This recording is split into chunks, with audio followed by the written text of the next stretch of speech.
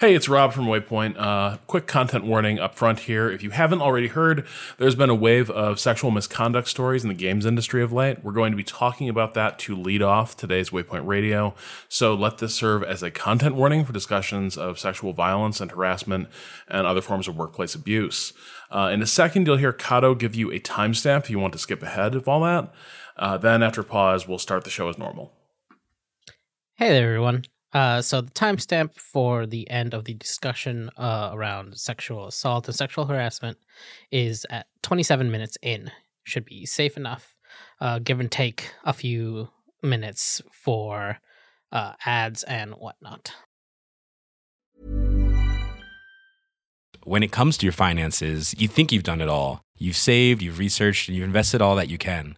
Now it's time to take those investments to the next level by using the brand behind every great investor, Yahoo Finance. As America's #1 finance destination, Yahoo Finance has everything you need, whether you're a seasoned trader or just dipping your toes into the market. Join the millions of investors who trust Yahoo Finance to guide them on their financial journey. For comprehensive financial news and analysis, visit yahoofinance.com, the #1 financial destination, yahoofinance.com. 本当？見えないでしょ？どこにいるのかな？見えないよ。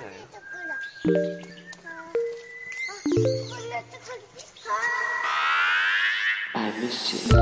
Happy Labor Day weekend, Internet. It is Friday, August 30th, 2019, and you are listening to Waypoint Radio, episode 260. I'm your host, Rob Zachney, filling in for Austin Walker, who I'm sure feels like he picked a hell of a time to go on vacation. So joining me this Friday, we've got Patrick Klepek. Hello. Danielle Riendo. Hi, hello. We've got Kato watching the signals. Hi. And we also welcome aboard Motherboard's Lauren Cowrie-Gurley. Lauren, welcome to the podcast. Hello.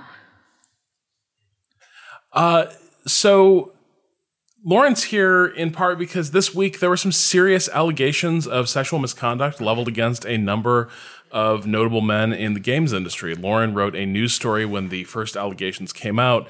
Patrick, I know you're doing some ongoing reporting, but to lead off here, how did this latest Me Too moment in games begin, and where's it gone since Lauren's initial story?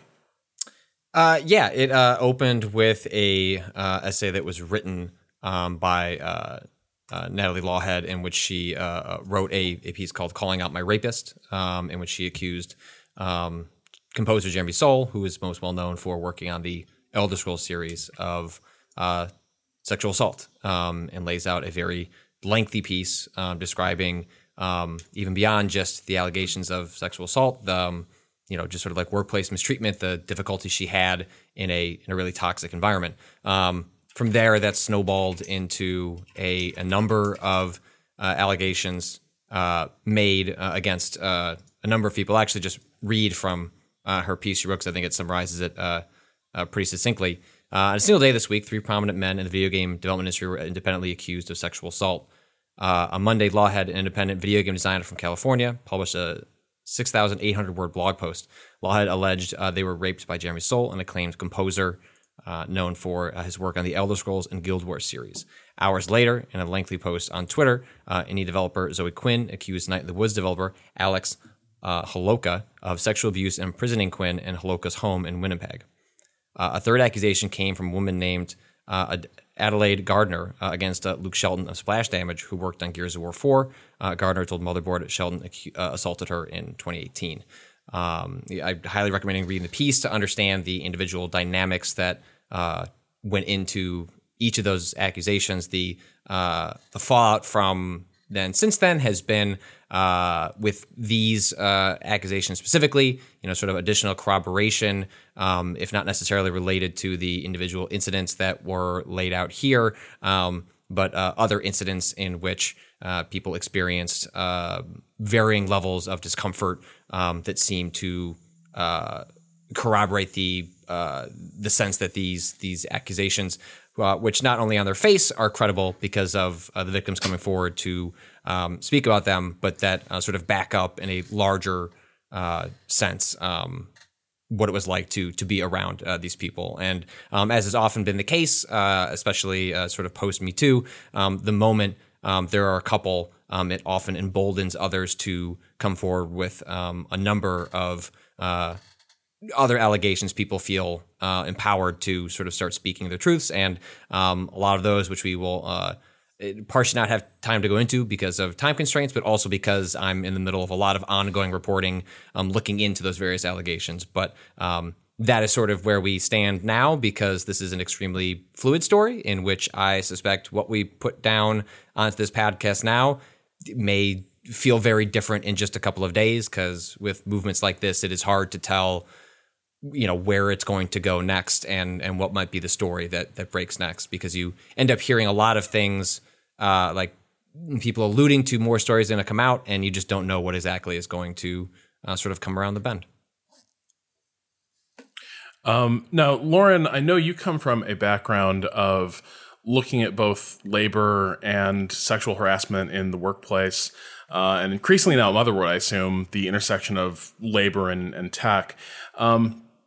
I'm curious what you sort of gleaned as you started getting into the story, and what parts of this look maybe different or unique to the games industry, if at all. Like, do the features of stories like this change at all depending on what the exact type of work or industry you're talking about is? Yeah, so I've reported a lot on this in sort of low-wage, blue-collar industries like service industry, meatpacking industry, agriculture, and it seems like a lot of times, I mean, there are statistics on this, but like most often harassment and assault occur at the highest rates in industries that are male-dominated. So, for example, in engineering and construction and meatpacking, the rates of these sorts of things are way higher. And I think that might be a reason why this is such a problem in the games industry, though it's interesting that, I mean, so many industries have had this Me Too moment, like starting like 2 years ago, that this is only happening now. I spoke to one of the women, Adelaide Gardner, who accused Luke Shelton of assaulting her in his house in London in 2018. And she was sort of saying that she's been waiting for forever to come forward with this story. In fact, she posted about it back during the Kavanaugh hearings last year, and she only got 14 likes on her Twitter. This time she posted it, she got, thousands of likes in a matter of hours. And so something is different right now for the games industry. I also think it's important to note that Riot Games announced that they were settling a sex discrimination lawsuit late last week. And so that, I don't know if that prompted Natalie Lawhead to post her piece, but it may very well have. Yeah, I think certainly part of this is, and maybe this is a feature of it as well, a lot of abuse like this is directed at people who have less power, and less power often means lower profile. And it's also possible that something that is changing is just some of these people who are harassed and targeted this way and preyed upon are no longer newcomers to an industry. They are no longer outsiders in an industry. And so now, as these stories are being told, and certainly I think this is obviously the case with Zoe Quinn telling their story, Zoe Quinn is such a notable figure at this point, and stories about them have a degree of credibility, but also notoriety that make these stories not whispers, I think, as they've been in the past, but more words shouted through a bullhorn a little bit. And that is maybe a facet that's driving this. Yeah, I mean, I definitely agree. I think it's much harder to come forward if you don't have power, because no one will listen to you, no one will believe you. And there's obviously the huge risk of retaliation that both Zoe Quinn and Natalie Lawhead faced. It seems like both of them had serious damage done to their careers. This wasn't just about sex. This is really about power. And And so I think in the case of Lawhead, they lost. They didn't receive pay for a project that they worked on for 2 years, like a few paychecks, not pay entirely. And then they also just didn't receive any recognition, I believe, in the credits for a game that they had worked on. In the case of Quinn, they were banned from a gaming community that Halauka ran after they broke up with him.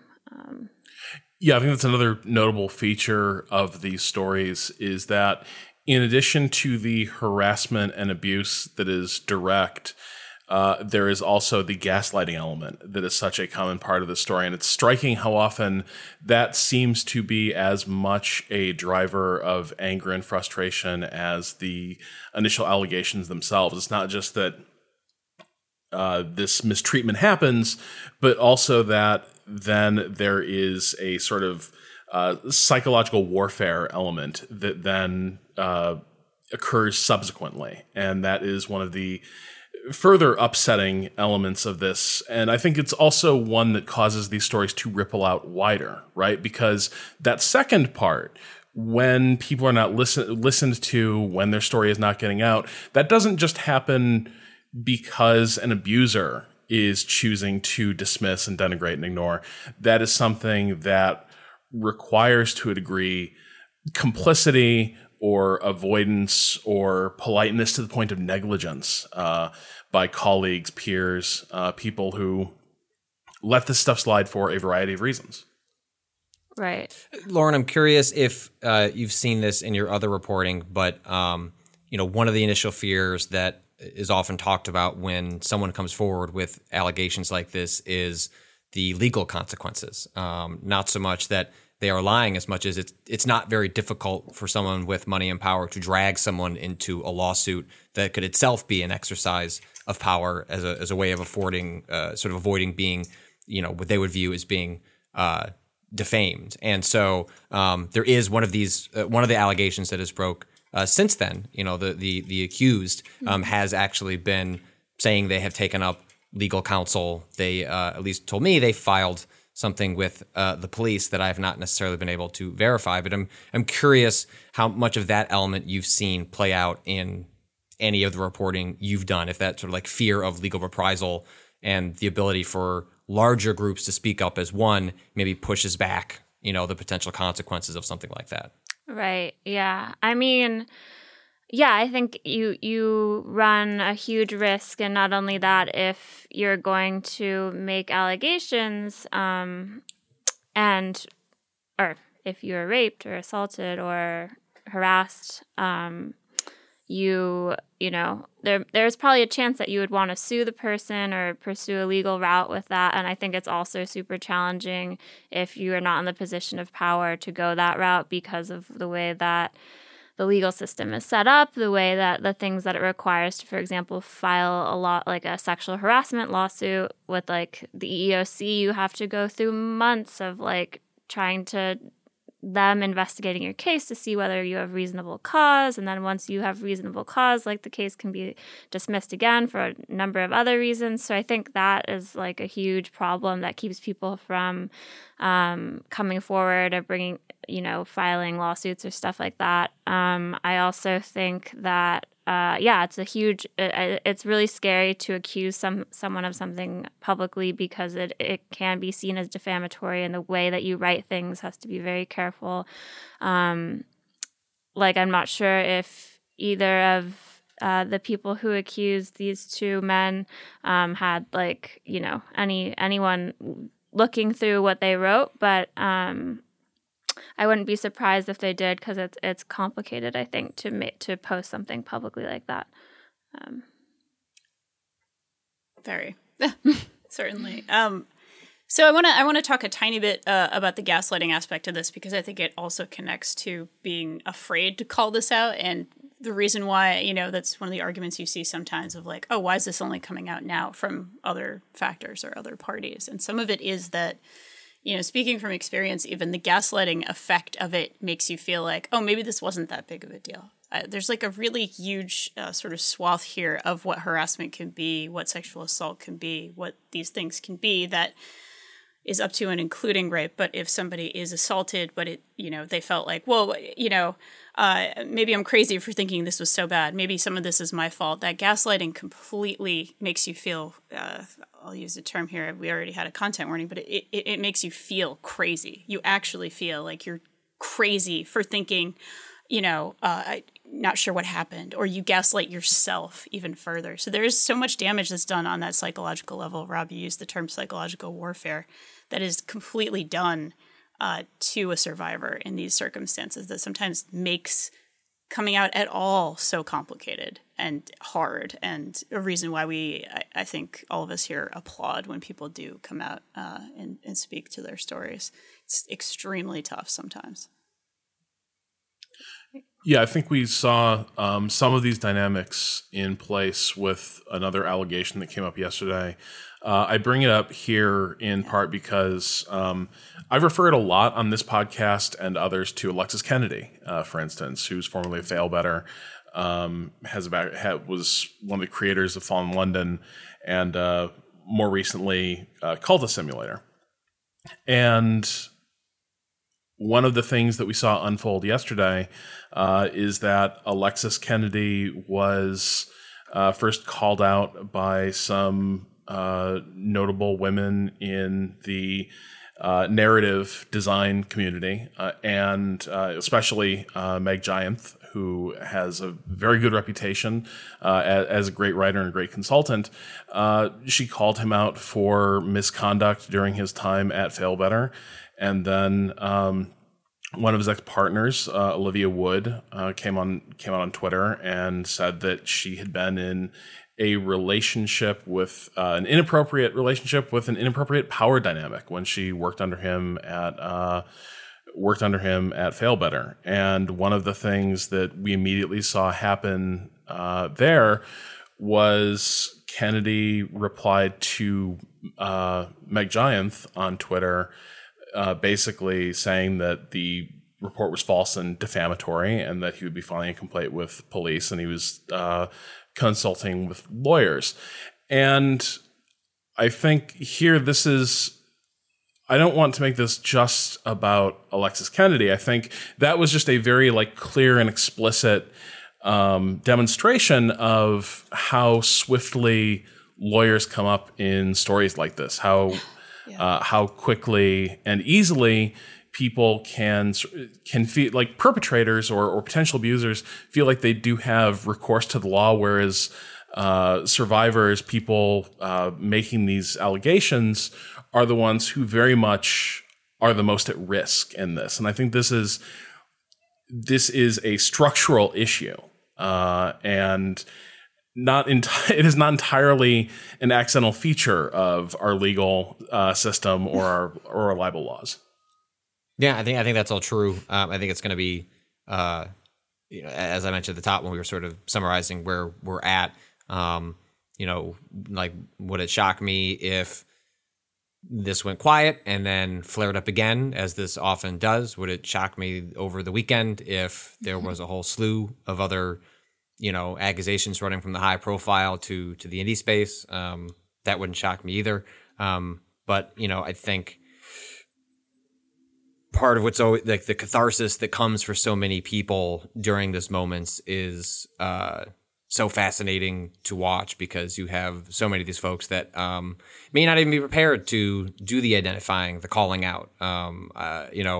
As important as that work is for the people that have found the strength and bravery to do that, in my talking with, and this is not just this story, but plenty of stories over the years, it's easy to put out on social media after you've said something, you're getting all this quote unquote support, but that also is attention. That is also a spotlight. And even if people have positive intentions and want to quote unquote champion you and thank you for what you're doing, it's a really scary thing to put yourself out there, even if you're speaking truth, even if what you're saying is absolutely what happened. And it seems from the outside that, wow, you said something powerful, you're seizing this moment, you're calling truth to power, and a lot of people are quote unquote supporting you around you, you're also suddenly have the world's attention in a way that I think that is a common misconception that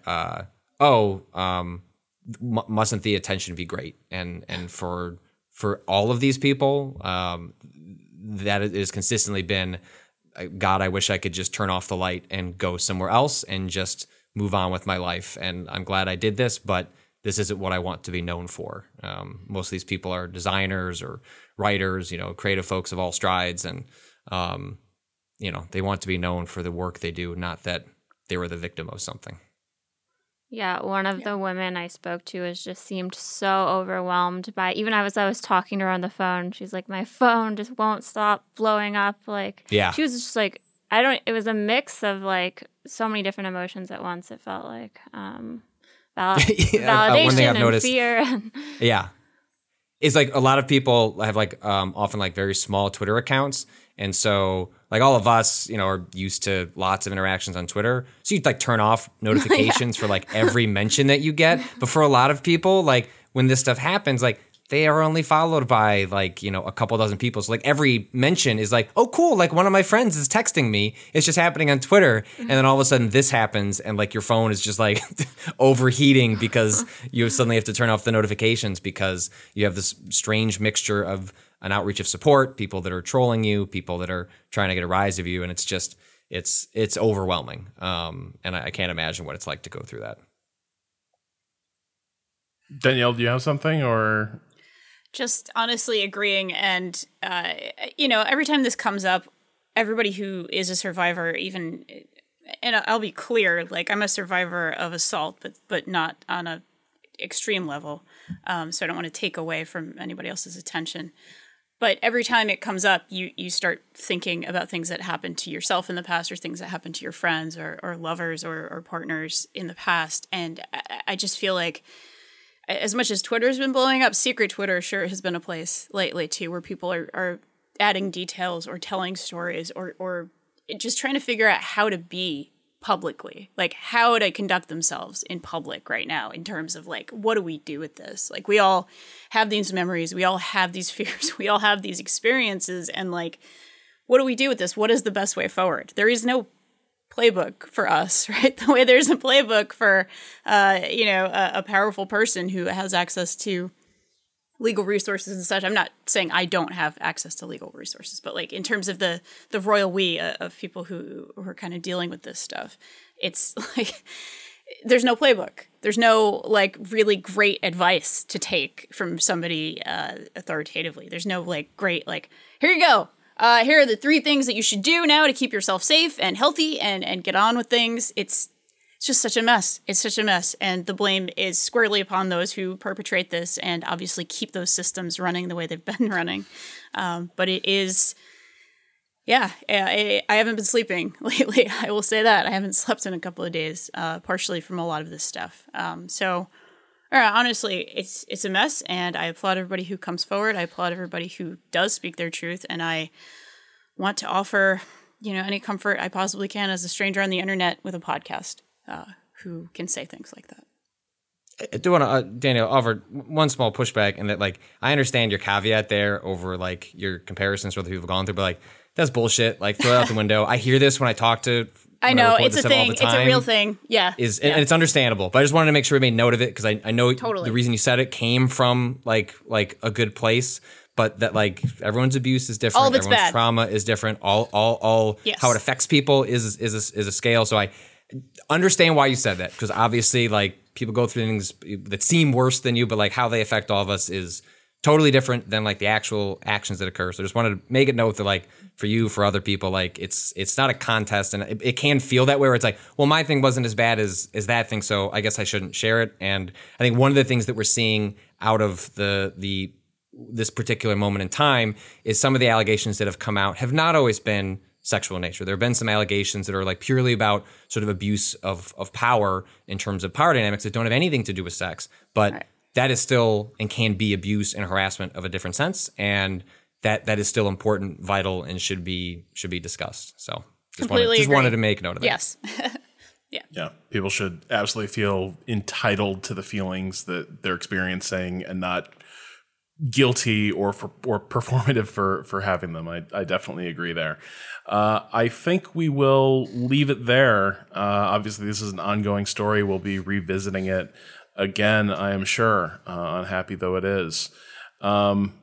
Lauren, thanks so much for stopping by and helping us cover this. Yeah, thank you. Hey, wait, you got to make sure. Oh. Where can people follow you? What else are you writing about? What are you really proud of recently? Like, this is your moment to let people know what else is going on with your work. Yeah, definitely. I mean, I cover labor issues in tech. So right now I've been focusing on sexual harassment, sexual violence, and rideshare companies like on Lyft and Uber.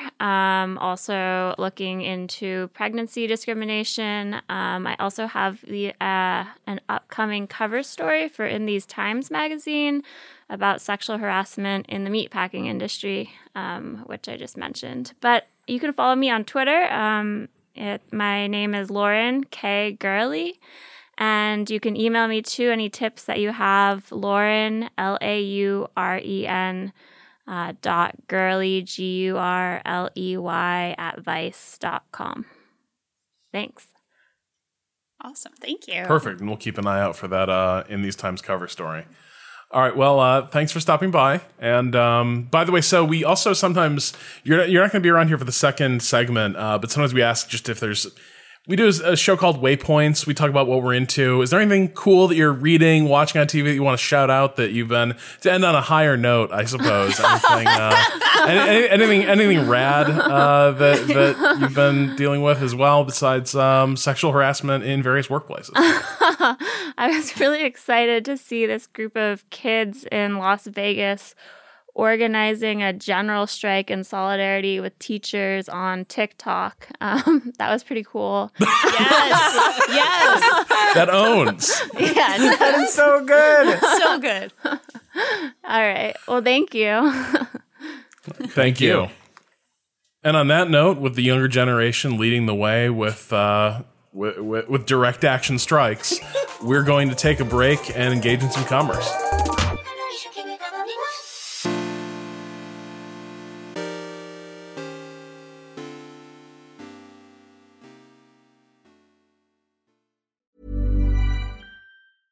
When it comes to your finances, you think you've done it all. You've saved, you've researched, and you've invested all that you can. Now it's time to take those investments to the next level by using the brand behind every great investor, Yahoo Finance. As America's #1 finance destination, Yahoo Finance has everything you need, whether you're a seasoned trader or just dipping your toes into the market. Join the millions of investors who trust Yahoo Finance to guide them on their financial journey. For comprehensive financial news and analysis, visit yahoofinance.com. The #1 financial destination, yahoofinance.com.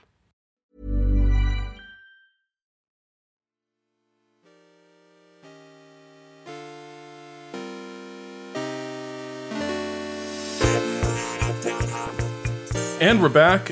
Danielle, this week you've been playing a little bit of a game called Knights and Bikes, which you've been comparing to Costume Quest, which I know for you is pretty high praise. Right up there. Yeah, I actually replay Costume Quest more than most other games, I would say, before Into the Breach happened. That was probably my most. Probably my most replay. Did you play the second one? I did. I didn't finish it, though. I didn't finish it. I adored the first one. Yeah. It was one of the rare games that I think I got every achievement on because I was just delighted by the combat was just whatever, but everything else about it, the world worked so well for me. And then I don't know, I can't explain how I went from this is one of the most charming video games I've ever played to being sequel. I don't know what happened there. I think the sequel is just too expansive in some ways. In a lot of ways, it was an interesting game and a cool game, but there was something so tight about that first game. It's 6 hours. It's not super short or anything, but it is a good 6 hour It was just enough. It was you told your story. Yeah. Let's get out. And the mediocre combat couldn't grate on you that long because you didn't have to engage with it that long. Exactly. And everything about that game is, perfect is not a useful word, but everything about that game feels right. Everything about, sort of exploring that first area in the suburbs of trick-or-treating. I grew up in a small city, so it looked kind of like that when it was trick-or-treating night. And then the mall, which is also perfect. And then the sort of like, it was like a haunted, not really haunted, but like sort of like a haunted weird village kind of thing at the end. So like it had these 3 perfect areas that just screamed Halloween. And it was like very charming, very fun, very sweet. Kind of like Knights and Bikes, which also is giving me a lot of those vibes. It's not an RPG. It's much more of like a Zelda style of game, but even a little bit more button mashy in terms of the combat than a Zelda. But it's all kind of real-time combat. You see numbers and you hit enemies, and it's all kind of, whatever. I'm like 4 or 5 hours in, so I haven't seen the whole game yet. So if something changes radically, that's, disclaimer.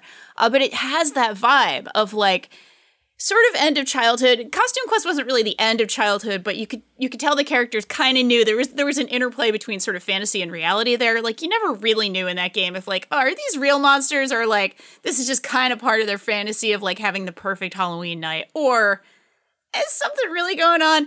This game plays with that as well.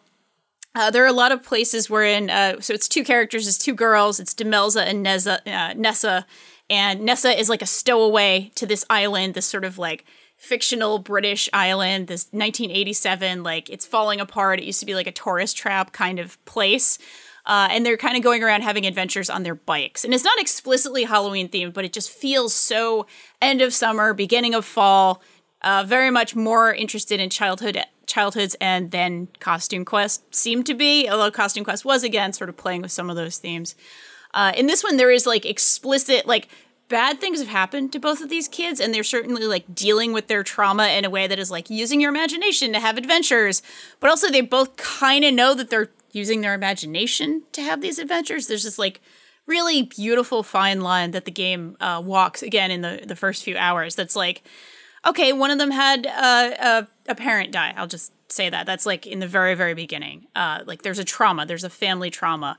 And the way she's dealing with that is by, playing, she makes like a little shrine, a little area that she kind of keeps secret from most people, and like playing with the bugs in that area, like things like that, right? So they're both using this like fantastical adventure to kind of escape how awful life is. And there's like a kind of an economic depression going on in this island. Like Demelza's dad might have to sell everything, that kind of thing. So it's like, my life is going to change in some possibly horrible way. Let's have this one last grand adventure where we go fight demons and knights on our bikes. And it's really charming. It's really sweet.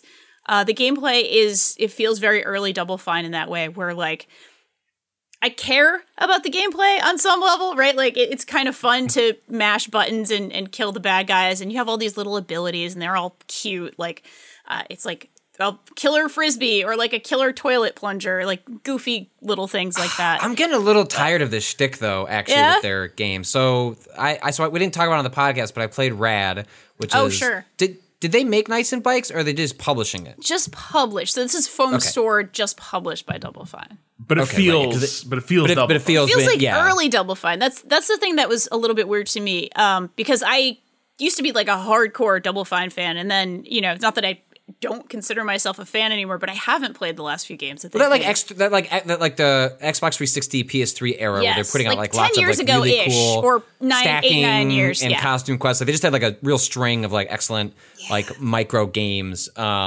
that were a lot of fun. But I bring up like being tired of the shtick, and I wanted to clarify that Knights and Bikes was not developed by them, but feels like it's in that same wheelhouse, because we didn't talk about it on the podcast, but I wrote about having played like 4 hours of Rad, which was this roguelike that they put out a week or two back, in which like the combat just doesn't, it feels very much like a Double Fine game, which is like, it's there, like it's okay. And that really hurt the roguelike, being a roguelike, because so much of a roguelike is the mechanics carrying you through repeated runs over and over again. So it's one thing to have kind of, I think I described Double Fine's gameplay as squishy, which is like, it's there, but like you just can't, like it just doesn't feel right. And that varies from product to product. Like I think a game like Headlander, which actually was a Metroid style game by I think it's Lee Petty, who was also the lead designer on Rad. I thought that was a terrific Metroid style game, but didn't nail the combat in Rad. And anyway, this is all just like a longer way of saying Double Fine's charm is only getting me so far anymore, I'm finding, in which like the superficial is definitely like way too shallow of interpretation, but like where the gameplay feels like it's only halfway there is starting to lose it for me, especially if the other stuff can't make up for it. Like in Rad, there isn't much of a story, so it's like mostly a mechanical thing. And so when the mechanical stuff feels it's like, okay, well, I don't have anything else to grab onto, which is like, Psychonauts, classic example of like a game with just okay combat, okay platforming. I don't know if they'll be able to get away with that a second time with Psychonauts 2. So I'm curious if that maybe changes as you play more of Knights and Bikes and it maybe finds its way through mechanically a little bit differently. Yeah, I mean, some of this is possibly that I haven't played a game like this in a little while, certainly. Sure. I have an appetite for it again. And I touched on this. I wrote like a very, very short piece the other day, but I touched on this a little bit that like it's nostalgic for me to think about childhood, but it's also even more nostalgic for me to think about like 10 years ago, like where I was when I was 25 and like playing those games for the first time. And again, that's not exactly right. I think Costume Quest was 2010, but like, let's just call it a decade. Yeah, it's in the around ballpark. that, a few years ago, before a lot of shit happened. Being like happy and charmed to play these games. I love Brutal Legend. I love Psychonauts. Those are two of my favorite games of all time, and I wouldn't go tell you that the gameplay is like the tightest, least janky thing in the world, because that's not true. But they're incredible experiences to have, I think, despite maybe some quirks or some jank and that kind of thing. So that might just be part of it. It might just be that I haven't played something like this in a while, and this really kind of hit me with that tone, that sort of end of summer, beginning of fall, things are going to change, childhood end, kind of thing. I went home last weekend. I went home to my parents' house in Rhode Island and like went to the beach, and it was like a beautiful, perfect day, but also a little cool. So it's like all these vibes of like, oh man, it's fall. It's time to go back to school, even though I haven't been in school in a very long time. Like that vibe still kind of gets at you. So I do think that's part of it. But from what I've played thus far, I am really still hooked. And that's a totally subjective thing, right? Like I don't think the gameplay, like if this were just like little, sometimes I think of it this way. If everything was just a little square box, like a little like gray box, and you're just moving around gray boxes, would it still be fun? Is like a somewhat useful sort of design metaphor to think about mechanics divorced from aesthetics and that type of thing. And like, it might be, it would probably be like kind of a fun diversion or distraction, but yeah, I'm still hooked. It has those hooks in me. It's probably like 80% narrative, 20% gameplay that it's doing that for me. But yeah, it does also have, I guess I should also mention this, it does have that kind of Zelda puzzle solving stuff, which I always enjoy pretty much, as long as it's done well. And it is meant to be a co-op game. Like you are playing one character, another person is playing the other character, or the AI will play that character. So it is very like, it does have enough, I think, quirks going on, enough of its own vibe to not be like just a little hack and slash kind of game. Quick thing, it feels all right playing with the AI. Feels great playing with the AI. Yeah. Cool. I've had no problems thus far. I mean, well, no. Once Who has to solve puzzles, right? Yeah, and Like, it just it's runs not to just like action. the right Yeah. place kind of thing, which Like I was reading Riley's review over on Kotaku, and one of the things that they mentioned was that the co-op partner is very functional in combat, works just fine. But there were instances where like a puzzle would come up and the AI goes, cool, I got this. I'm going to go do my thing, which immediately spoils how the puzzle works. a little bit, yeah. And there was one time where an AI character got a little stuck, and it was no big deal. There was no soft lock or anything. I just had to like run her back around and kind of get them. So it wasn't like horrible.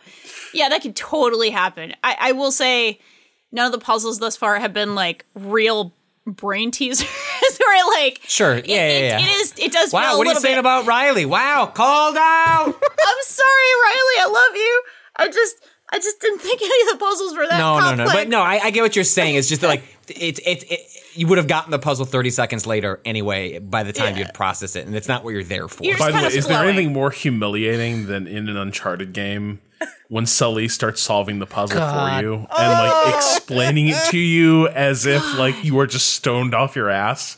And so you're like, it is mortifying where I'm like, damn, where do I put these symbols? And Sully's like, hey, Nate, I think these symbols may have something to do with it. And I'm like, yeah, I've got that. So I know. This happened Like- Rob, this happens in Control. There's a early game puzzle, maybe 5 hours in, the Black Rock Quarry stuff, where you need to, there are like 5 terminals, and it's so clear the game, it just telegraphs it. The moment you walk in, like, wow, these whiteboards have symbols. They probably mean something to the puzzle that is explicitly in front of you. And then like one of the characters, the security chief or whatever, walks in and is just like, these whiteboards gotta mean something. And you think the character, and it makes sense for the game to say that once or twice as you're sort of just like going around, like the game is saying like, oh, 60 seconds in, maybe they didn't pick up on it, so we'll just mention it.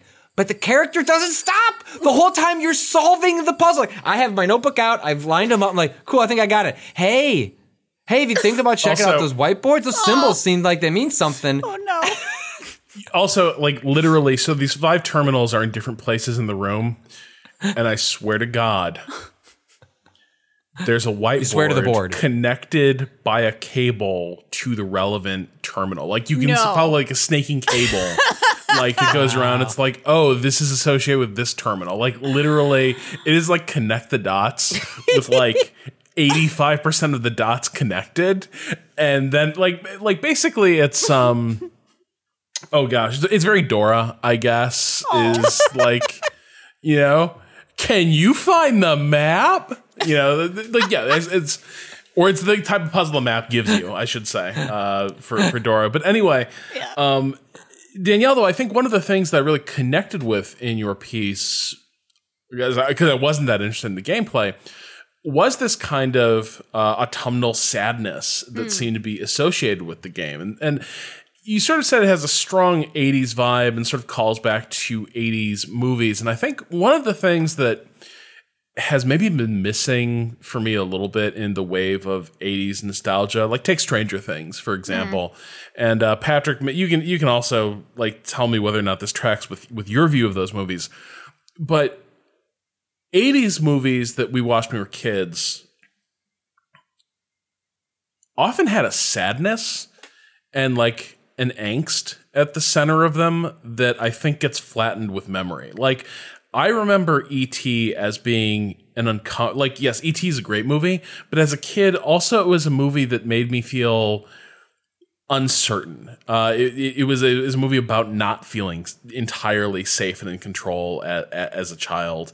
I feel like a lot of those 80s movies, remember them as being very like warm and nostalgic and safe, but a lot of times I always felt those movies were not about that. Those movies were about you remember them flying in the sky in E.T. Yeah. What you don't remember is finding that fucking alien in a ditch looking white as a ghost, and then all of a sudden you turning to your mother looking at the movie and going, what movie am I watching? Like, mine did not sign up for my kids to experience like death during this nice film about an alien. And how often were those movies about like divorce or the threatened destruction of exactly. Like these movies, like Stranger Things, the closest Stranger Things I think gets to this is in the first season where Will's mom, Grace.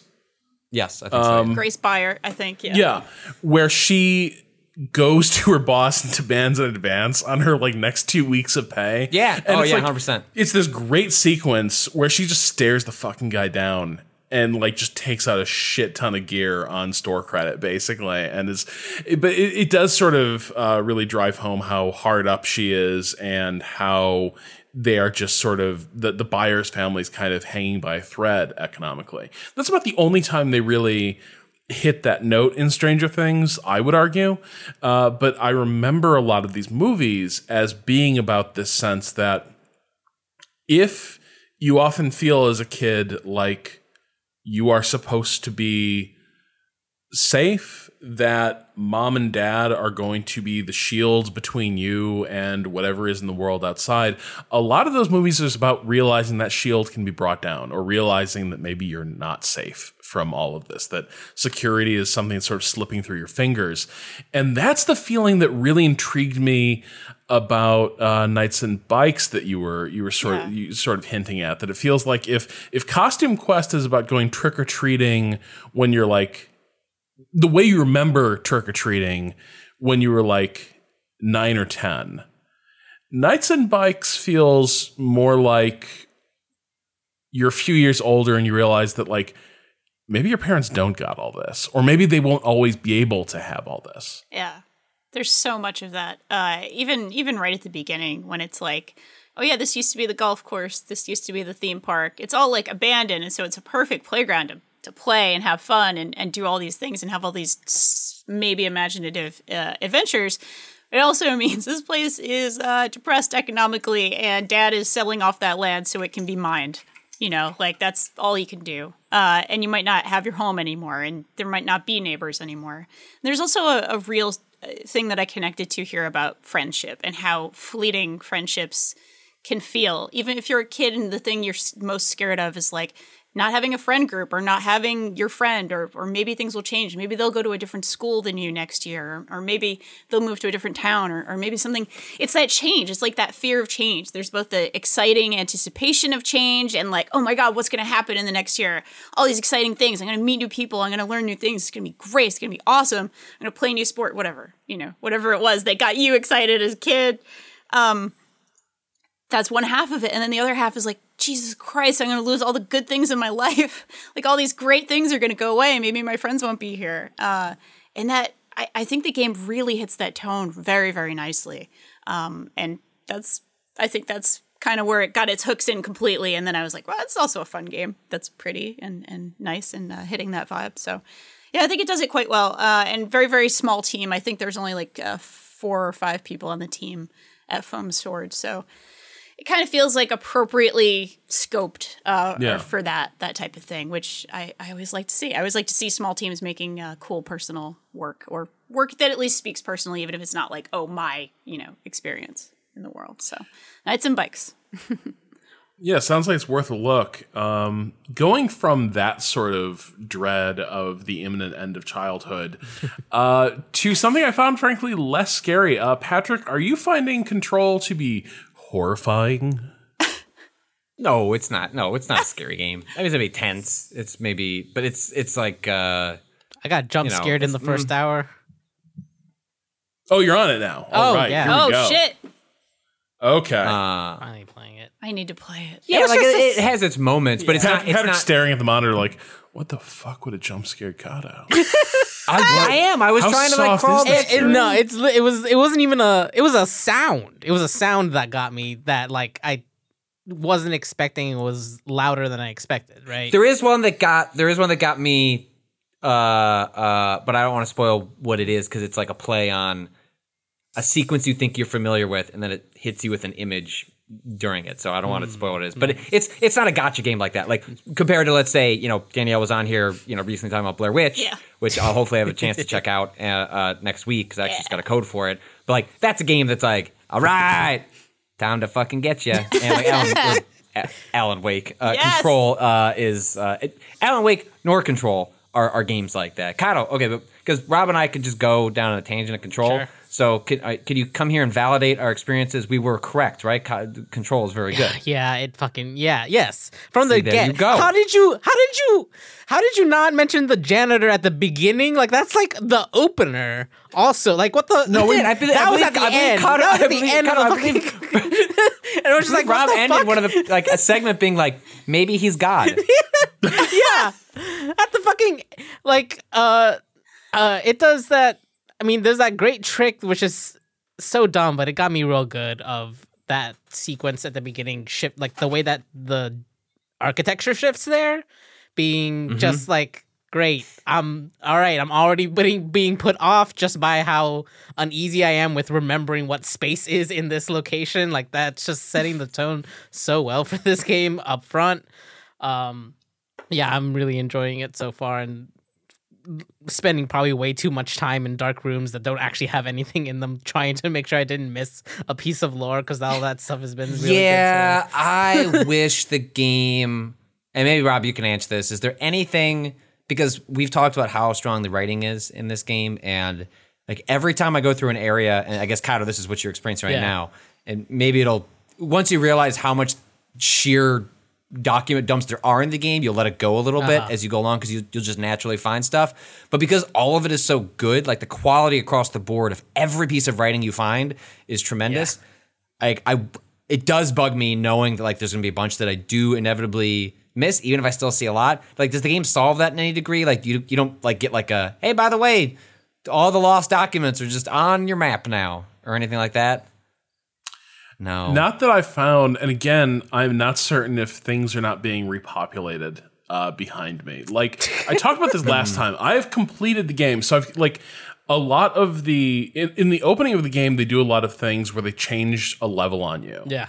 And they change a layout on you. And you're like, okay, but that's clearly a card you're playing for this introductory sequence, but, like...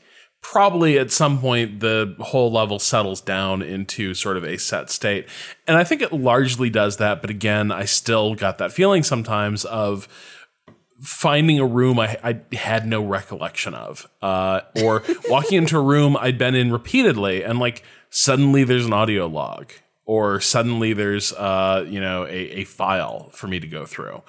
And that's continuing to happen. So as far as knowing like when you're done with Control, I think it does I think actually one of the things that is charming about it is that it plays on that uncertainty and it doesn't get annoying about it. So if you think about like the awful collectibles of Alan Wake, those little fuck you thermoses that are God.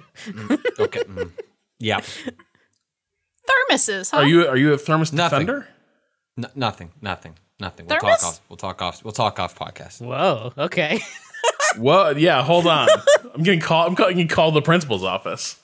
No. We'll discuss this. No, keep going. No, you're right. No. Yeah, it was, and the game never. I don't remember in Alan Wake ever being like, yeah, this is bullshit, right? Like the game is like usually pretty good about like knowing its own garbage. Control especially seems to like be finding ways to like. Well, there are games that like recognize what we're doing is bullshit, but then it still does it. And it's like, okay, I don't know if that excuses it. Control like is both aware of what's going on, but also isn't like over like the collectible is the documents. There are no other things to find other than, well, Rob, you sent me a message when you were almost done with this game and I had started playing it. And you said, hey, how many, I don't have 2 powers. There are 6 powers you collect in this game. Rob missed a third of them by the time he beat them. Oh, no. And then I was like 6 hours in this game and I said, Rob, I have 5 powers. Which ones don't you have? And Rob did not get one of the really good ones, the defensive one, where you can. Oh, I guess I don't want to spoil it because Kato's probably not this far. But there's a defensive one that you get that is an addition to the offensive powers that you get. And somehow, Rob, you didn't get all the powers. Okay, so here's the deal. So one of the first things they do is they tell you, go to this place, go to the training course and go deal some shit there. I'm like, great. Where's the training course? And it marks roughly where it is, but like you have to go explore your way to it. And I'm like, I'm going to get to that in just 1 second. But then this is the nature of Control. 70 documents later, I what kept training getting course? pulled in different directions. And then once I hit this fucking high, like Supermax vault area of the game, where I just it's got like, want to find the like crazy fucked up shit menagerie? And I was like, do I? And at that point, I just had never gone back to do that side quest. And I was like, surely if this was Critical Path, I would have been made to go do that. I went down a major fucking like optional quest chain in this game, and like that didn't give me fucking powers. But meanwhile, like a core power that would have made the end of the game way fucking easier never appeared. I think that's bad. I think honest, like it is. It should be. I think it's good. You think it's good? Oh. Why? The game should have at least marked. The game does not delineate between importance of side quests. It just says a side quest is a side quest is a side quest. You did not choose, like, there was nothing, the game doesn't say up front, hey, if you don't seek out the side quest, there's a chance you're not going to get all the powers. It sort of implies that by design, in which the powers are doled out by important side quests that are sort of populated as you progress through the game. But at no point did you make the conscious choice. You did side quests, Rob. You did a bunch of side quests before you beat this game. You just didn't pick the side quest that got you a power. And so that should have been, like, because the reason you get powers are because you do side quests that involve an object of power. And so that should have been, like, in the mission list, it should have been under one that says object of power, which is like, oh, wow, okay. This one is important enough that maybe I can't finish it now or want to do it later, but that is a special power for my character. I'm going to make sure I finish doing that. And I think that is, I understand what you're trying to argue, which is like, oh, like, you know, you should be able to, you didn't spec a build. Like, you just missed something critical and had no idea that you missed it. I did, but I think this is like... And it's a training course that you finish. It's something where you have to shoot enough things in under a minute. Like, it's not like a super cool quest. Like, it's pretty lame, like, all things considered. But I think the reason I kind of like this is because I like that I was able to miss that and still go through the game. Sure, like, I like the control feels less curated in some ways. Like, I think one of the reasons I like this so much is that linear, like, plot-driven shooters have gotten a little stale for me, in part because, well, let's use the Destiny comparison again. Like, so many of them do the, like, you effectively go through this hallway. Now, in Destiny, sometimes that hallway can be really wide, but it is still, nevertheless, a hallway that points in a direction you're going to go through it. Sometimes it gets really tight. But what I like about Control is that it's not a game of hallways. It is a game of like places and rooms and like different areas that you go to. And you won't, if you miss something, the game won't sort of grab you by the scruff of your neck and sort of frog march you back to it. You can just miss it, and it will be there for you as you continue to play more of the game and explore more.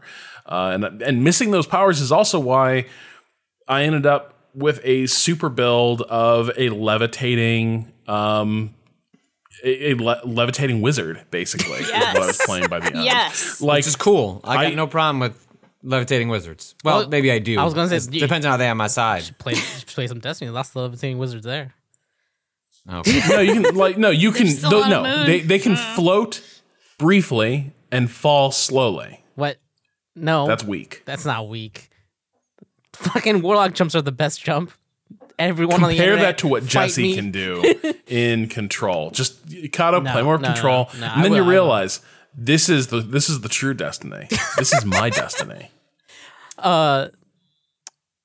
Destiny was under your control at all times. This is very funny because the opening of this game definitely feels like it's going to be more linear than I think it is. But you're talking about side quests in a way that like it opens up eventually, or like, because every time even in the first like hour, I'm just like, this is a linear shooter, and I will go from point A to point B as the game tells me, and it'll be interesting along the way. But it's still pretty much that, right? Like, Rob, like, I mean, maybe it widens. You can correct me if I'm wrong. Like, in the back half of the game, I feel like I'm at the halfway mark, but like, it's a big space, and like those missions we were alluding to before, where it's like, hey, the dynamic missions, which is like, there's named enemies often a different part of the map, is like a reason to go there.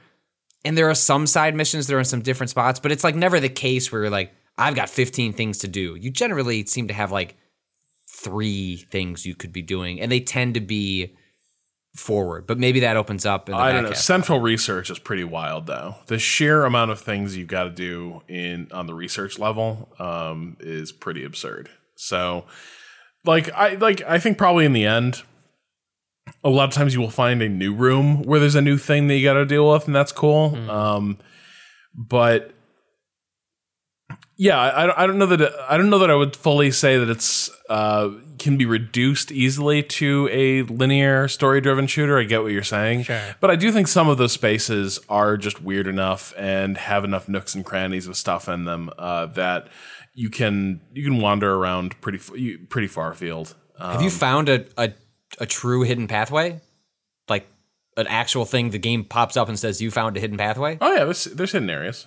Okay. Yeah, like there was a section, this won't spoil anything, but just to like put it, like the game doesn't tell you that these exist. It's not like, hey, by the way, like look around. Like there's stuff that are like truly, like I was just screwing around and then like just kind of threw something at like this set of rocks that I thought were unbreakable. Nah. What? You can break those rocks and go on to the other side, and it's a complete hidden path. I couldn't finish it. It's like one of those sections that has like the glowy purple stuff that, you know, immediately starts killing you. I think maybe, but it's, you know. So you haven't taken care of the mold. Okay. No, I think I'm at like the Supermax section. You so can complete the game without doing that, by the way. Once again, that's not a progress gate. That's just like a thing you can deal with or not. Interesting. I need to play this game. That sounds really neat. Yeah. Yeah. So it's weird. Like I think you play, if you play Control, like you end up having kind of your experience with it, which I think is cool. It also seems to give, like, as I think Kato even being confused on how to classify it, where it's like, well, it feels like is actually a testament to like the way they draw the spaces and like how they situate you in them. Is that sure? Like if you start like ticking it down in your head, yeah, it actually kind of just feels like it's a pretty linear like 3D shooter, like something that Remedy's done plenty of times before. But just the way they situate it and the context they put it in gives it a feeling of breadth that it may not actually have, but just giving it the appearance of that, giving it the feeling of that, like makes it feel bigger and a little more different than maybe what it like actually is on like a bullet point basis, which is I think a testament to like the game itself. Totally. I'll say that I never expected to find just like a box on the ground that spat things out at me. Yep. It was like, what? That's not what this game so feels goofy. like. But there it is. At this point, I feel like I've just embraced it. Where I'm just like, yeah, sure. Why is this one in a toilet? I don't know. It's fine. Good. Say that every day. It's very much like those like simple human trash cans. Like just that's the max level one you get. It's just like except obviously ideally you wouldn't want to eject trash when you open it, but that's kind of how it feels. Just over designed, over engineered. Anyone had any performance issues with it? By the way, I've seen some things about I'm on PC. It chugs a little bit every once in a while, but I have like a 1080, so like it kind of just grinds through it, and I'm playing at 1080p. But I know, like, I guess I'm not surprised about this, but like people playing on like base level Xboxes and especially base level PS4 sounds like the game runs like shit. Yeah. In like heavy combat and stuff. But you're playing on PC, right, Kato? I play PC. You're PC. Austin's playing PC. I was One X, and you're on Xbox One X. So kind of like those machines are kind of grinding through it. But I was reading some reports about the base level PS4 version, which is like not good. Which is like on one hand not great because it's you think Remedy would do better, and that maybe, but also this game and Bloodstained, both published by 505 Games. And Bloodstained had performance and technical issues across all of its platforms. The Switch game is basically unplayable. And it makes me wonder, like, I guess it's possibly a coincidence that 505 published 2 games back-to-back that have severe performance issues. It's also possible that, like, maybe there's something to that, and that maybe these are 2 games that came in hot, and you talk to enough, most developers say that the performance stuff that like gets sorted out, the kind of things like this sort of thing that would get ironed out, that happens in the last like 60 days of development. And so unfortunately, I think a lot of performance stuff is going to get punted to patches that we're going to get in the next month or so. So do you think at all it has, I mean, it obviously feels like it has also to do with the fact that the half-step consoles exist even. Like, if those didn't exist... That doesn't help. They probably would have delayed the game or whatever if it was running that badly, because I've heard stories of, like, single-digit frame rates, which I can't see them... If that was the only way people were going to be playing on console, I can't see them, like, actually shipping that way. No, and if you think about the way games are covered... there's a reason, like most games, even if they're multi-platform, when they're at a media event, an E3 or whatever, they're often on PCs. Because they can brute force through, and that's understandable because they're brute forcing through performance optimization they're going to do at the end of development anyway. So, but it's also the case that media influencers, like anyone that would have like early access to a game, those people are also going to be the kind of people who are playing on high-end hardware, whether it's a high-end PC or Xbox One X or a PS4 Pro. And so even the like information that it is a problem ends up getting delayed just by the way that like these games are filtered through various forms of media. It's like really until you get a Digital Foundry report that you get like the best sense of how a game's performing. And I don't think we've gotten one for Control yet. I gotta hear the Digital Foundry folks tell me about that ray tracing. I'm so curious. Is it real? Does it work? How would I know? I think I'm gonna turn it on. I have a 1080 Ti, and supposedly you can turn it on but not play the game. Really, like it's such a performance hit. But I just want to see what it looks like.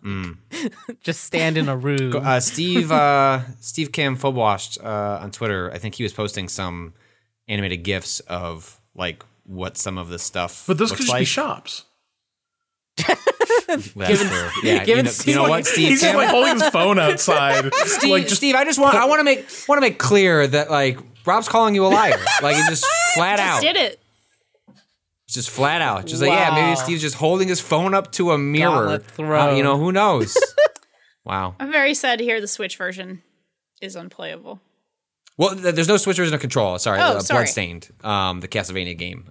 No, this game would not run. Definitely not going to be a Switch version of Control. Now I'm even more depressed. Actually, I'd be because curious for to some see how they reason- would adapt that. Yeah, I was like, oh, that's It's actually probably not impossible, given They could do like The Witcher 3. Like, true. Have you looked at what the Witcher? And, That's and what the I'm Witcher 3 saying. has. The Witcher 3 has a level of detail that Control does not, Right. and I only mean that in the sense that like Witcher 3's world detail is like highly dense and like a huge depth, like the world is big. You can see a lot of it at once.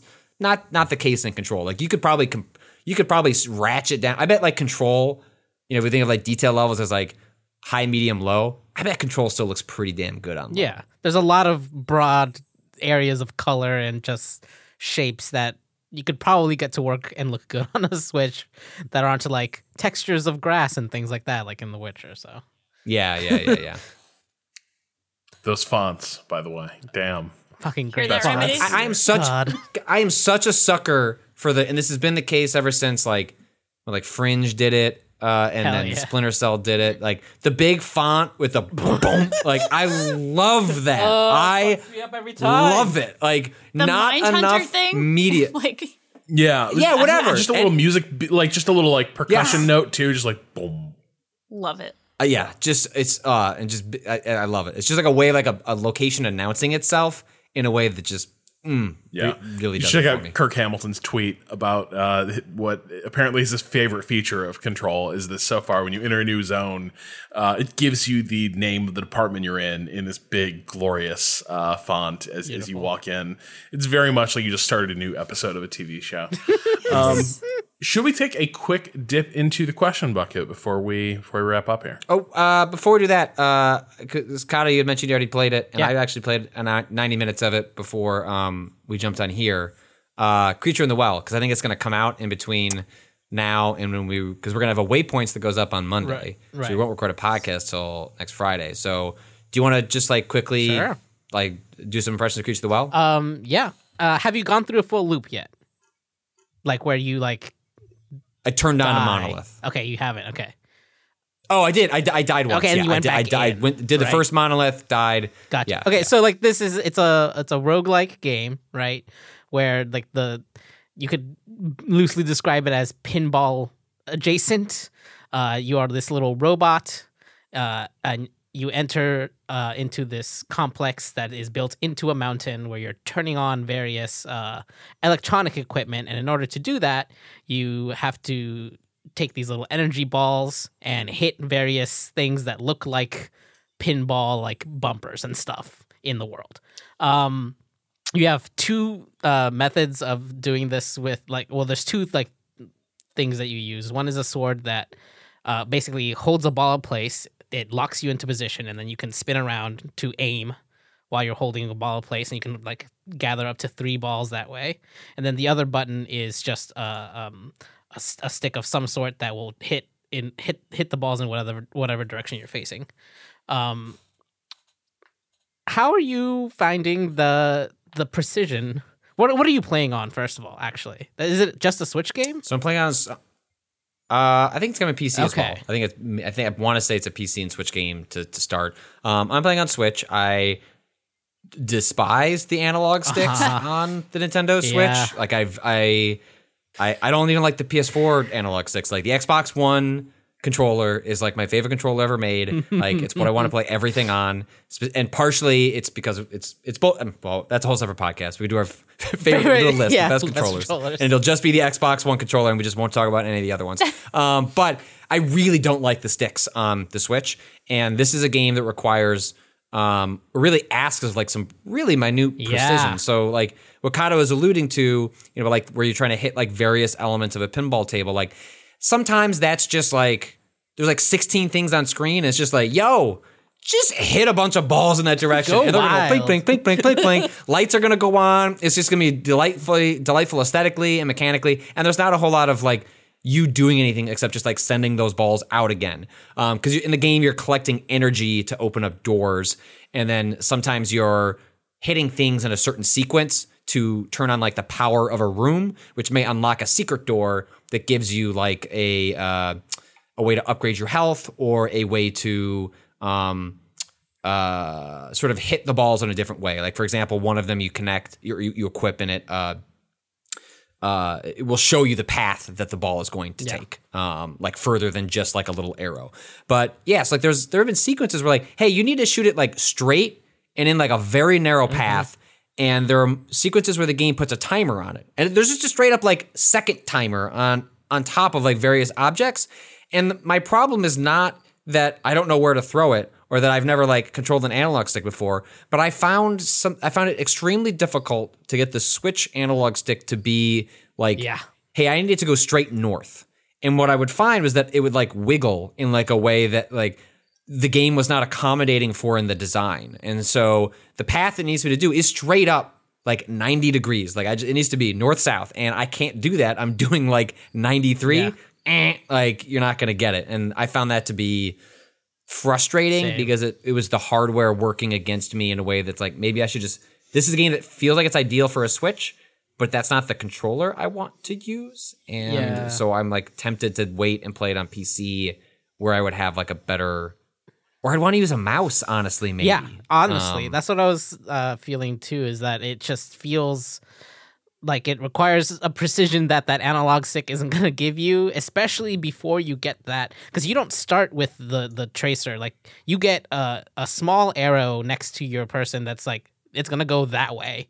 But the way that it's laid out, like, that angle can be off by like a degree and you won't know until the ball's over there and misses, right? Like it feels... Yeah, you'll have sections where you're bouncing off like 3 different things and you need it to go at like, like a 45 and, like then straight across and then another 45. And it's not like often in games that have pinball mechanics, it usually stretches out like the expected trajectory, like pretty far out. It won't give you like all across the room, but like you get a sense of like, I don't know, maybe half of the flight path of the ball. This game just tells you, now that's just the direction it's heading in. Once it leaves, who knows where that ball is going. And even the one that I got that like finally shows a like true Sonic sequel. Good. Don't hate on Sonic Spinball. It's a good game. Even the one, I think it's the dual blades that I found that like gives you like a longer path. That's a hidden object. It's not even something the game gives you up front to be like, hey, you don't get a special you don't get like a special power in a different direction, but you at least get better accuracy.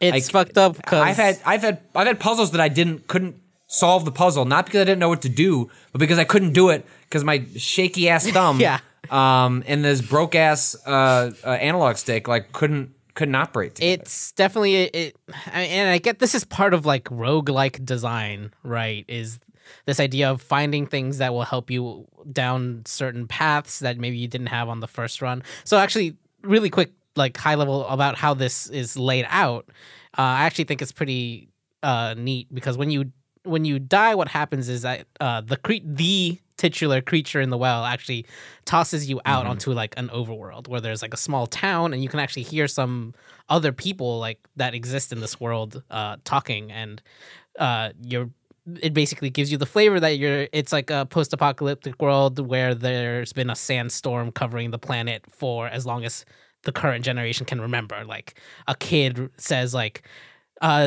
hey mom, do you remember, did you ever see a blue sky? And it's like, no, that's ridiculous. What are you talking about? It's like, that's what it says in this book. And it's like, no, that's just fantasy. No, there's no such thing as the blue sky. And you walk through this area, and then you actually re-enter the kind of compound where you're trying to turn on all this power. And it feels like, and after you beat like the first opening section, there's two paths you can go down, and I went down one, and like struggled for a while because there's a lot of precision shots, and then I was like, fuck it, I'll go down the other one, just to see how far I can get, and that's where I found the hidden blade that gives you the aiming reticle that goes all the way across in the direction you're going, and then I was like, oh, okay, I was supposed to go down this way, but it didn't feel. It felt like that should have probably just been something that you're given up front, because it requires such a precise aiming that you wouldn't have otherwise. It just feels kind of like now it's opened up in a way where like I'm having fun again. I was like getting frustrated to the point of like, I don't think I'm gonna be able to finish this game. I just cannot make it work with the way I can barely tell where these balls are going. Like it's not precise enough for what they're asking.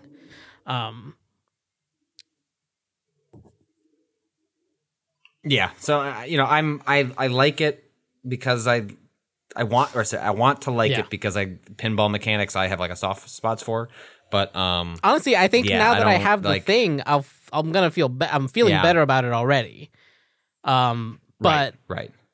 I'm gonna put more time into it because again, like I said, I'm a total sucker for this stuff, and I want to see what more there is to it. And the world seems kind of like charming and interesting, and like the writing is pretty like it's got a kind of light touch to it. There's not there is some lore in a world, but like the pinball stuff is good enough. But yeah, it's a bummer about the. I think there is a way to connect an Xbox One controller using the 8. Like that'd be great. I bought this 8-bit do like the SNES looking controller, and I think it comes with an adapter that allows you to connect like any Bluetooth controller to a Switch. I gotta look into that. I think that's the case. So I should see if I can connect an Xbox One controller to this thing, because that analog stick would. Well, then it would just expose it to actually you just suck at this game. But then, you know what? If I could just rule that out, that's fine. I wish I could rule that out, because that's the frustrating part that I found so far, is that I can't figure out where my failure begins and my frustration with like the UI / hardware of the Switch like runs into that. But it sounds like if I get a little further, maybe I can kind of isn't the Pro controller kind of a ready-made A/B test? The Pro controller does have a better analog stick, from what I understand. And the Pro controller's problem, the reason I didn't buy one, is because, well, one, it's expensive, and I'm cheap. Well, all the Switch hardware is extremely expensive. Like I the amount of times I've thought about buying another dock, and then I'm like, $50. Like, okay, I'm good. I'll move it. But it has a bad D-pad, like famously a bad D-pad, and so I didn't buy the Pro controller because I was looking for Mario Maker stuff, and I was like, oh, I need a better D-pad than the one on the Switch Joy-Cons, and everyone said the Pro controller one's like, oh, it's easy, you just open it up and you fix it. I was like, nah, I'm good. Like that's I'm not that person. I'm also I only play in handheld like 99% of the time, so like that's just what. I do have a Pro controller, but that's only for when we're busting out Smash during a party or something. But otherwise, it's dealing with that analog. And like, here's the thing: is like most games, I haven't noticed it. Right, most other things that I've played haven't bothered me. Apart from the drift, that's a whole different issue. But like the precision of it hasn't come into play until this moment, and it definitely feels kind of like they may have designed with the precision of a mouse and then tried to give that same precision without any sort of help to the Switch analog stick. Yeah, I think you're right, because like I played a couple hours of like Doom on the Switch, and like it was fine. You know, like it wasn't as good as playing in like other formats, but like shooters work pretty well on the Switch, or at least it's to the point where those analog sticks don't interfere with my ability to play the game. Like it's not my preferred like feel for that, but it's like whatever, I can make it work. And it's like this is one of the first times, maybe the first time, where like I've had like a just a real problem with like trying to control a game that I find myself blaming on the hardware. So yeah, it's Future of the Well. It's also it looks cool next week. It looks like it's got a really neat aesthetic. It's like what if you took those WPA posters that they made for the what's it called, the national parks, and made that into an aesthetic for a world. That's what that looks like. That's awesome. Same kind of color palette too. Like, yeah. So yeah, look up WPA national parks posters. Let's see. Switch, Windows, and Xbox. Oh, One. okay. It sounds like what it's Cool. coming to on September 6th. All right. Nice. Now, do we want to take a quick jump in the question bucket? Sure. Let's take a dip. Cool. I picked this one out because it relates to a story we published this week. Can online stores make a game worse? And not sure if this person wants their name out there because it's only in the from field, so I'm not gonna give their name. But this listener writes, in an example of how online features can actually make a single player game worse, I only just realized this week why the newer Ubisoft games, Far Cry 4, 5, Assassin's Creed, Watch Dogs, have demonstrably worse save game systems than the previous ones. I was playing Splinter Cell 3 on Xbox One, which has a quick save and 4 slots. Very convenient. Yet boot up a new Far Cry or an Assassin's Creed game, you'll have no manual save options at all. Because of the in-game store. If they allowed you to revert to a save prior to purchasing coins, skins, etc., or change your mind about what items to buy with their funny money, they might have to figure out a way to give you that money or coin back. They would have to establish a way to allow accounts to roll back gracefully, including purchases. So instead, every bit of progress on your save is instantly locked in. You move in one direction, forward, and if you don't like a gun you bought or a choice you made or a plan that failed, well, that's too bad. We saved your progress. No decisions can be undone in this supposedly single-player experience. A modern, useful, player-friendly system was removed from Ubisoft properties because it got in the way of microtransactions. You think other examples of online connectivity making it hard to play your games the way you want.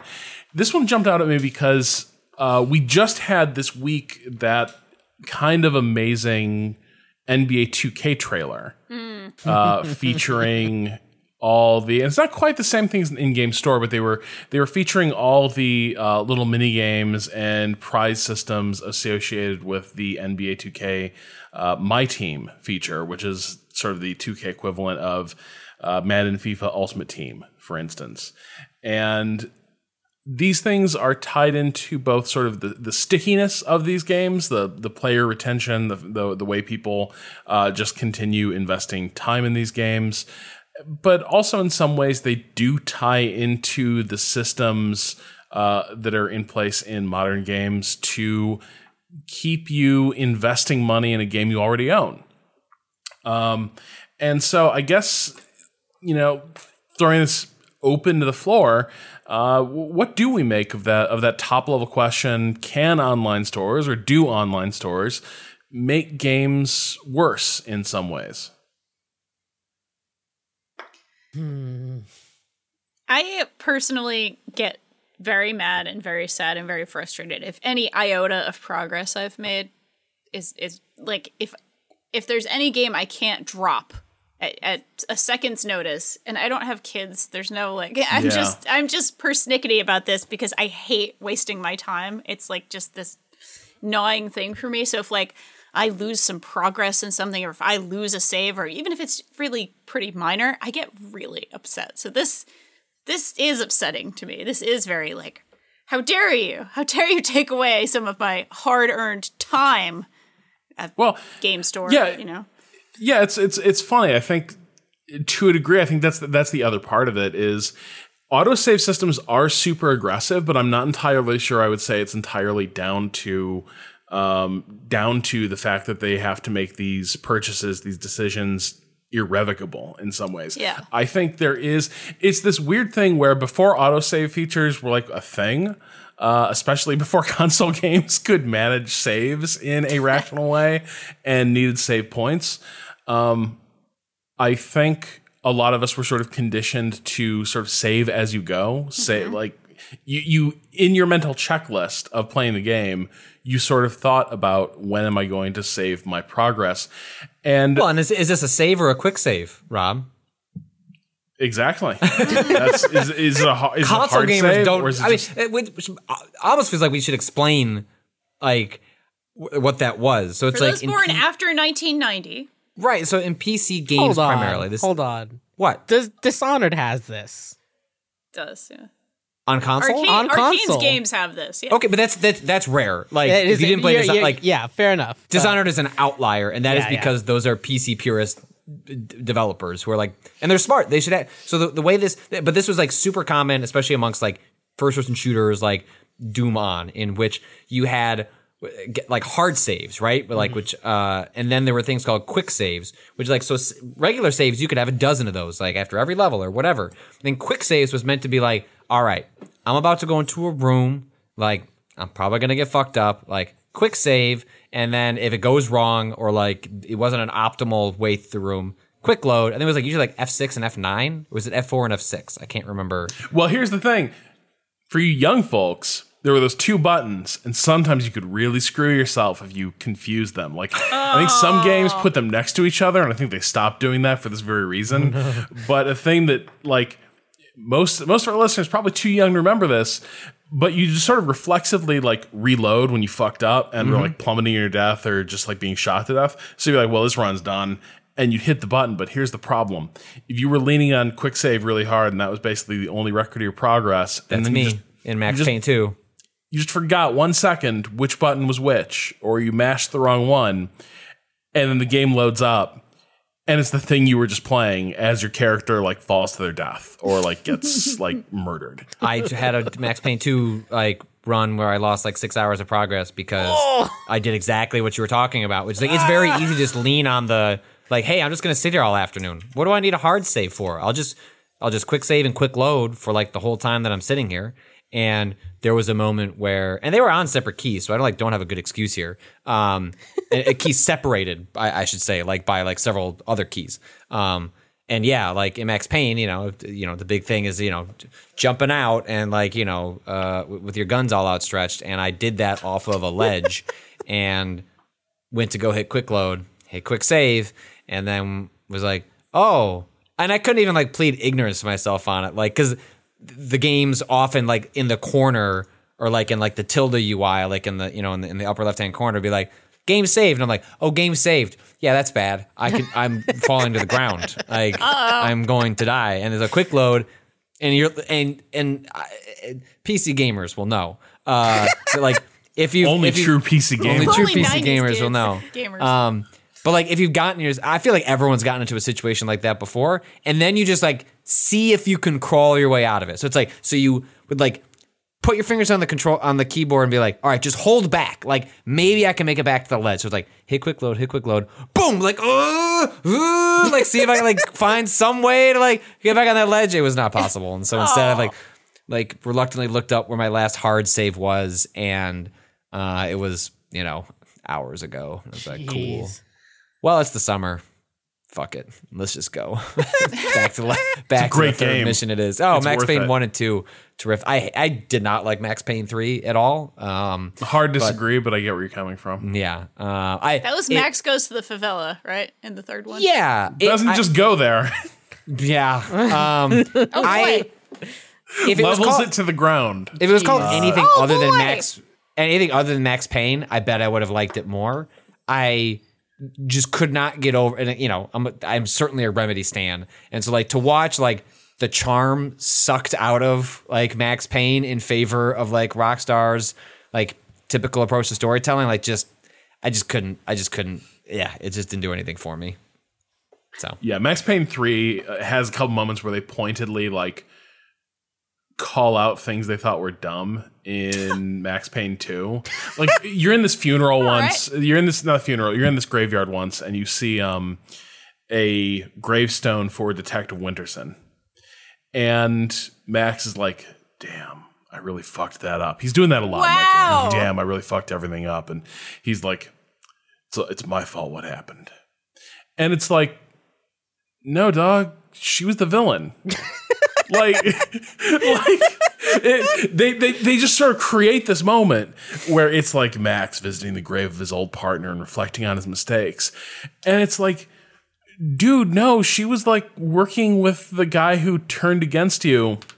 And like, yes, you may not have liked the fact that you basically discover all this following a sequence through a funhouse where you take a mascot with squeaky shoes through a death trap, but nevertheless, that's the reality we live in here. That's what we, that was Max Payne 2.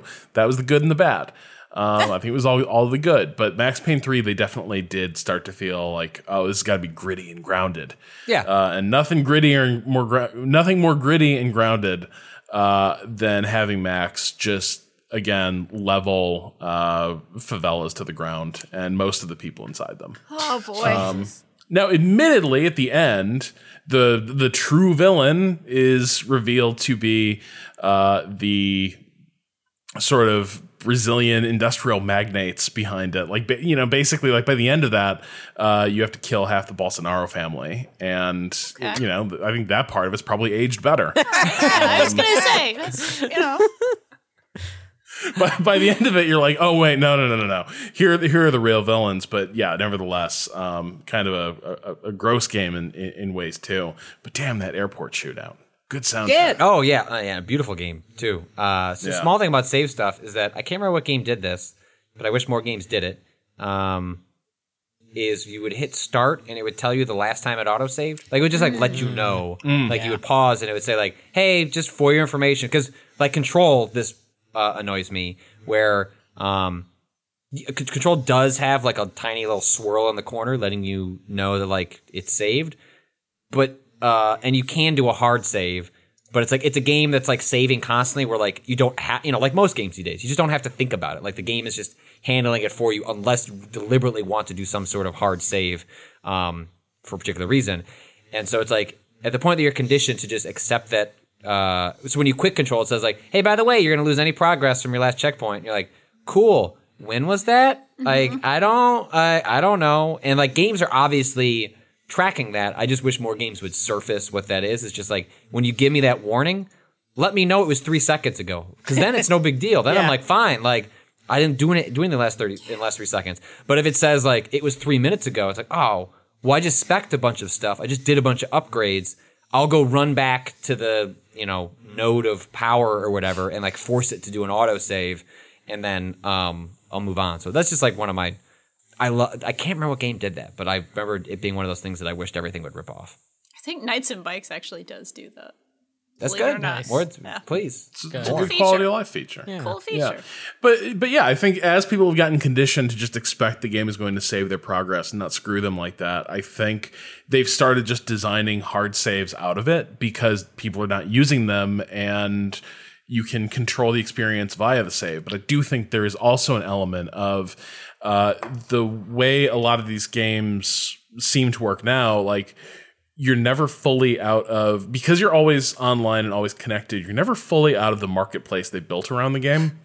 And so I think there is an element of what does saving a state, what does saving a session mean in the context of you are playing a game, but you are also at any moment supposed to be able to feed money into it and get some sort of cosmetics or virtual currency. Patrick, what did you think of that My Team trailer? Because I thought it was hilarious in its brazenness. Talk about like, look at all I don't think these it's a question of- surprise mechanics. So many. Wow. it wasn't so much read the room. It was like, yeah, I did read the room. Yeah. I walked into the room with 2 middle fingers and said, come at me, bro. I don't, I have a certain respect on some level for the audacity of it, which is like, I guess there's like a couple of ways you could approach if from high down is like, hey, you need to put gambling mechanics, loot box mechanics into your game because that is a primary source of revenue for the company, which is true for 2K, that is true for Take-Two, that is true for, GTA, Red Dead, like those are huge components of like what service revenue that they make long after the game's single player campaign is over. If you're given that edict, it's like, okay, you can try and be like other games, like try and hide it, or you can make a casino and play pachinko. Like, I think it's all bad. Like, I think it should be legislated out. I think it should not be a part of video games. But on some level, I guess I have a modicum of respect for someone just being like, let's just be brazen about it. We're not hiding behind anything. This is what it is. And, enjoy. They got way more attention by doing it that way than just another game with loot boxes, I guess, if you want to be like cynical from another direction. It's like, how do we, in a world of noise, how do we get any attention? It's like, okay, well, just be the one that punches everyone in the nose as they're trying to advocate for legislation. So I've never touched or really understood what these modes are. What exactly do you get? There were basketball players, but how does that translate into the actual game? Because there was like a little bit of basketball in there. Well, is this the same as Ultimate Team and FIFA and yeah, stuff? basically. Yeah, so basically, this all stems from the Ultimate Team stuff that I think EA rolled out. Like, I think EA were the first ones to start doing this. And I'm not necessarily even sure it was cynical, because I can remember, I want to say Bill Abner over at GameShark, when NHL first started rolling out Ultimate NHL Team, I want to say Bill Abner, who was not like some naif when it came to games and trends within them, I want to say he was like, fuck yes, this mode rules. Because the thing that like the Ultimate Team mode was about was, if you played the mainline game, you could play historical teams or whatever. But what you couldn't necessarily do was like have the dream teams, the ultimate team that you would sort of have if you're sitting around shooting the shit with your buddies and being like, wouldn't it have been cool if these two players from completely different eras played on the same team? That's kind of what Ultimate Team that was its initial pitch. Was here was this mode where you could go collect elite players from all through the ages, create your ultimate team, take it online and play sort of a stripped down multiplayer mode of it. And then increasingly became the main focus of all sports games because it was a readily monetizable feature. And they take different approaches, but for the most part, the thing that is consistent within them is you get like in that trailer that 2K put out there, you spin the wheel and it's like, holy shit, I got Isaiah Thomas. And that's awesome. And that's kind of the experience of playing Ultimate Team. Like, who knows what era-defining superstar could be about to tumble out of that thing. And it's a weird thing because I'm not necessarily... It is a little bit cynical, but at the same time, I don't think people are... That was a hokey trailer, but I do think people like this shit. And so that is the other part of this is, to a degree... I think there's a point where like game designers tune for stickiness a lot of times, and I think that sometimes raises ethical concerns inherently. How real money can sort of wind its way through the system and be turned into various forms of virtual currency also matters, but fundamentally, a lot of these things, and someone pointed this out to me on Twitter, fundamentally, a lot of these things come as you play the game. It is a thing that primarily happens as a reward for playing more of NBA 2K. Same as doing your dailies in Destiny, gives you special shit. Like, it's just there to make the experience of returning to the game a little more fun for superfans. And so to an extent, like, I think that trailer does fit in the discourse really strangely, and it sort of wallows in the most abusive exploitative systems that people are using to design games now. But at the same time, there's a lot of folks who I think would not regard themselves as victims in any way of NBA 2K, who would instead be like, fuck, dude, I love basketball pachinko. It's fun. It's wild to hear you describe this because immediately it's just like, oh, it's Magic, but they're basketball players instead of cards. Like, it's that sort of like Magic shit, Arena. That's actually really good. Like you get packs, Yeah. you open up the cards that you want, you take your team of the deck that you build from those cards into online competitive play. And it's weird because like that seems fine to me, but this feels more egregious for some reason, and I'm having trouble pinning down exactly what the difference is. Apart from like the presentation of the slot machines and all that's its own separate thing. But just like on the baseline structure of what the game is, Is it like an aspect? Oh, sorry. Oh well, I was just gonna say it has these this very like, to me it was just immediately like, oh, like these two things are basically the same. You're paying either. Here's the thing. There's the question.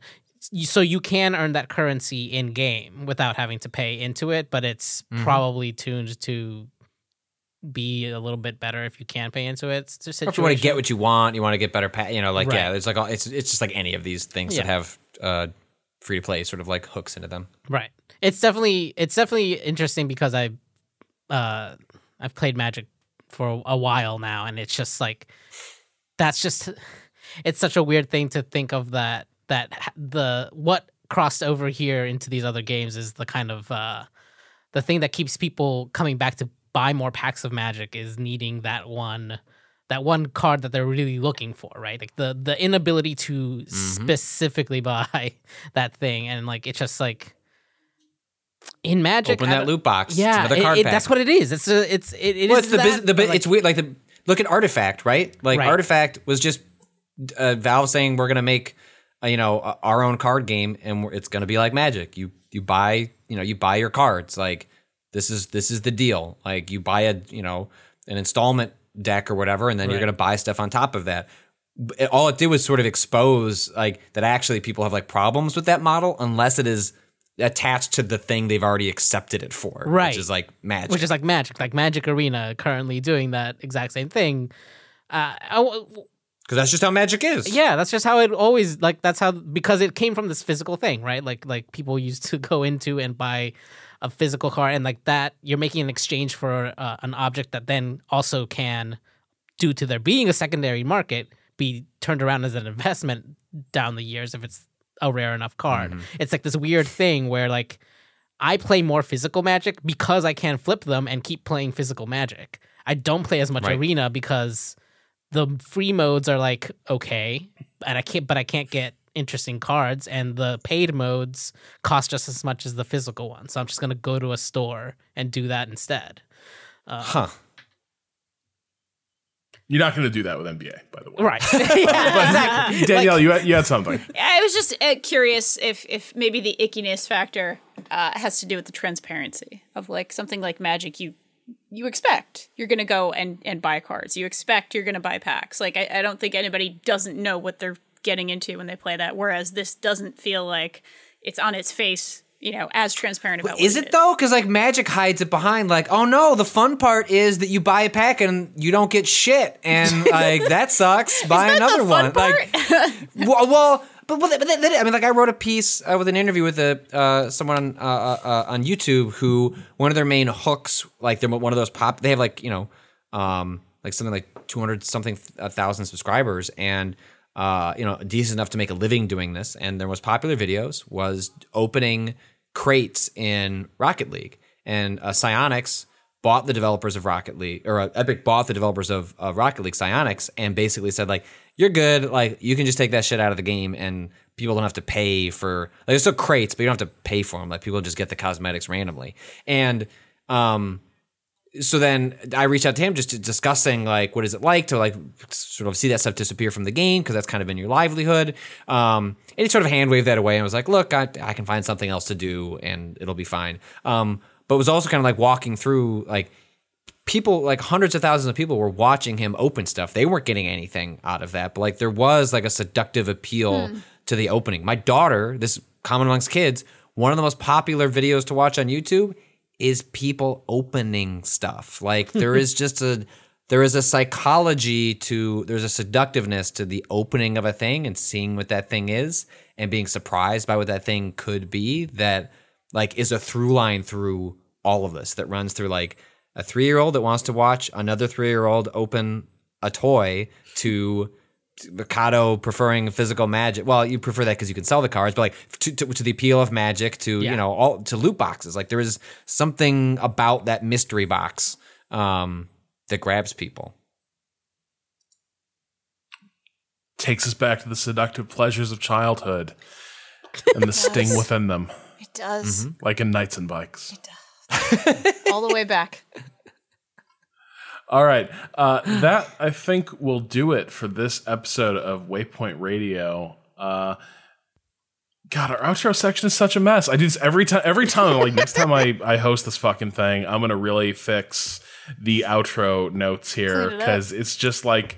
Rob will spend 3 minutes rewriting part of an ad, but just doesn't find the time to rewrite the outro for our podcast. Look, their copy was bad. I mean, I love our sponsors. Wow. I love our sponsors. Thank you. I am proud to peddle your wares. But if you think that was a call to action, then CTA. CTA didn't move the needle. Didn't move the needle. You never truly heard the summons of the trumpet. And also there were typos I had to fix. Anyway, point is, that'll do it for Waypoint. This episode of Waypoint Radio. You can find us on Twitter at Waypoint. You can find us on Facebook. Are we still Waypoint Vice? Yep. Hell yeah. And we're still Waypoint Vice on YouTube, right? Yep. Can't change I'm sure those. videos are hitting that thing every day. No, wait, actually. Keep up with the latest Tactical Tuesdays. No, hold on. Oh? Straight up, if you're listening to this and for some reason have ever thought this, you know what? I would love to open this podcast on YouTube instead. We're doing that now. We are putting up the entire podcast on YouTube. If you want to have it open while you're at work in a window, minimize listening that way for some reason, like that's the thing. I don't know. I don't understand it personally. I'm actually really confused why this is a thing that people do. I've done that. But like, I always just pull my phone out. I'm bad like that. My phone is usually at 0% by the end of the work day. That's the thing. I end up with a dead phone by the end. But so save yourself that. You can now also listen just to plug the it in, podcast. Kato. You're surrounded by outlets and chart. You're like my wife. Where If she comes is home, it? she's like, plug my phone. I was like, why? She's like, it's at 15%. Why? You work on a computer all day. You just don't find the time. You're not paying attention to it, and then all of a sudden, oh look, 10%. When did that happen? But anyways, yeah, our podcasts are going to start going up onto that YouTube, and you can listen to them there. Nice. You can watch the little audiogram I made where the waveform bounces around. It looks cool. It is cool. I like it a lot. I'm being honest. Thanks, Kato. I do like no, that it. is good. No, that's great. Also, I'm going to start putting up videos there where you can watch me opening podcasts and just like making a face and being like, Patrick's take sucks.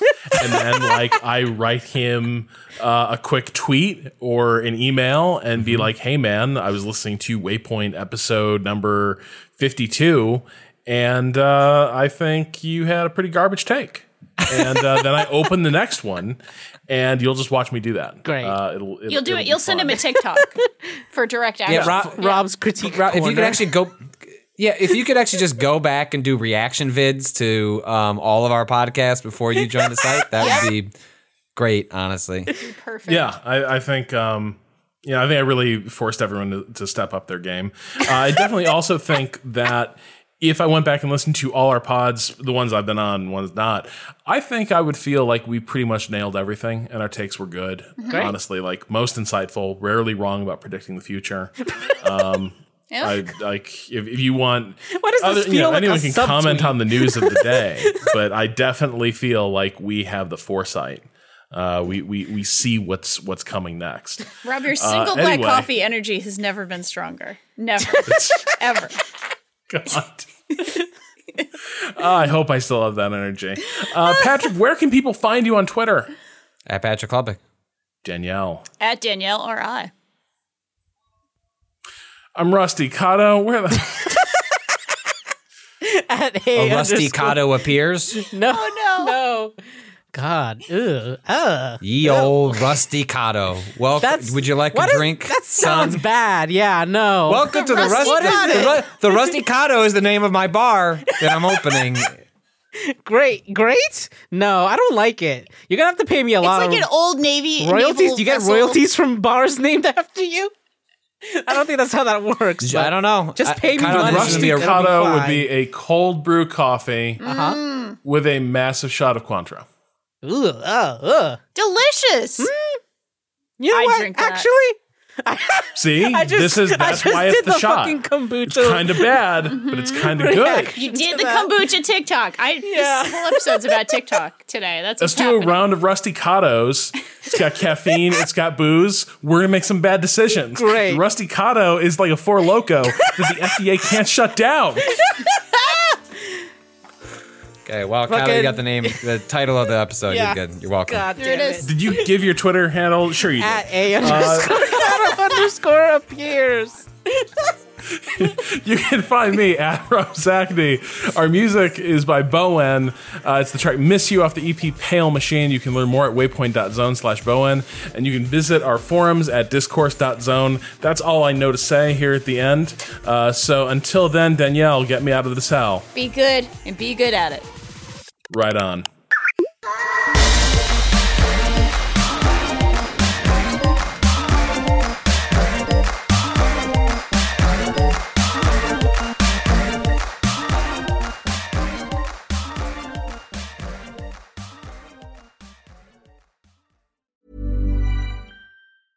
When it comes to your finances, you think you've done it all. You've saved, you've researched, and you've invested all that you can.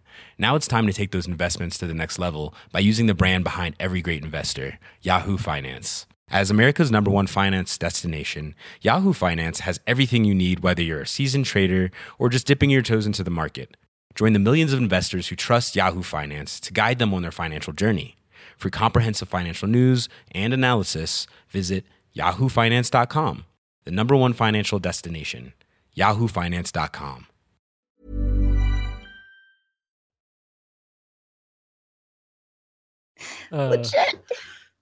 TikTok All right, is so weird. It is. I don't like it. I think it's It's better than Instagram. It's fine. I like it. When they float up on Twitter, it's same with Vine. Like I didn't follow anyone on Vine. It was mostly just like Twitter would just surface the best Vines. I don't and know like that's what what happens. Vine made sense to me. Vine, like the gags worked. It was like long. It was like Vine was like the 3-panel comic format of video, and I was like, yeah, it's that like well, because good stuff. TikTok is inherently like mememic. The memes are the formats, and so if you aren't familiar with the formats, then like the humor itself is all like already There's lost. there's still a good Oh, amount 100%. of Vine like humor on there too, but yeah, it's, I gotta find the one. There was one that just was killing me from. Was it the a couple of rednecks? weeks back. Was it the bull No, rider it was that- it being was- let it out actually of was- the stall? Well, you've Oh, all riding seen out the of some cat, woman, right? That's a real good one. I know that one, but it's not that. There was one involving Darth's. It's not Darth City. From Star Wars. It's one who's got like six. He holds like 6 lightsabers at once. it's not a what's his fucking General name? Grievous. Is that Bach? Grievous. Grievous. It was Have you seen the one with General Grievous? No. Okay, I'll find it. I will find it. I'll send it to all of you. really I'll scroll good. through my timeline. Great. It crushed me. All Some right, of them well, are actually good. So Yeah. Patrick's gonna hook We'll us see. up with those dank dad TikToks. yeah, Dick Dad. Great. TikTok, Yeah. baby. All right. That was fun, y'all. Yeah. That was All right. very Good good. pod, y'all. See ya. Bye. Bye, guys. God damn. Oh. How folks been sleeping? Ah. Wait, did you have a mattress read? Is that what- Danielle, I hear you Yeah. haven't been sleeping well lately. Not very well. Didn't I'm get gonna- a fucking mattress. It's probably the temperature of your mattress, right? That's probably what's been keeping you up. Stop it. Get out of here. All right. My dog is asleep right here on my mattress. Can you? Yeah. Oh, he woke up. Okay. Time to go soil something. Pretty much. All right, should Shall we we time clap? that is? Yes. Oh shit. What? I have to do that. Yeah, that's fine. You can do it, Kato. No, I'm bad at it. All right. Oh, clapping? Yeah, that's with. Yeah, okay. Yeah, that's true. All right, we'll That's give true. you a can't long outsource lead- this. We'll give you a long lead up, Kato. 43. 50. No, 50. 50. Okay. 50. All right.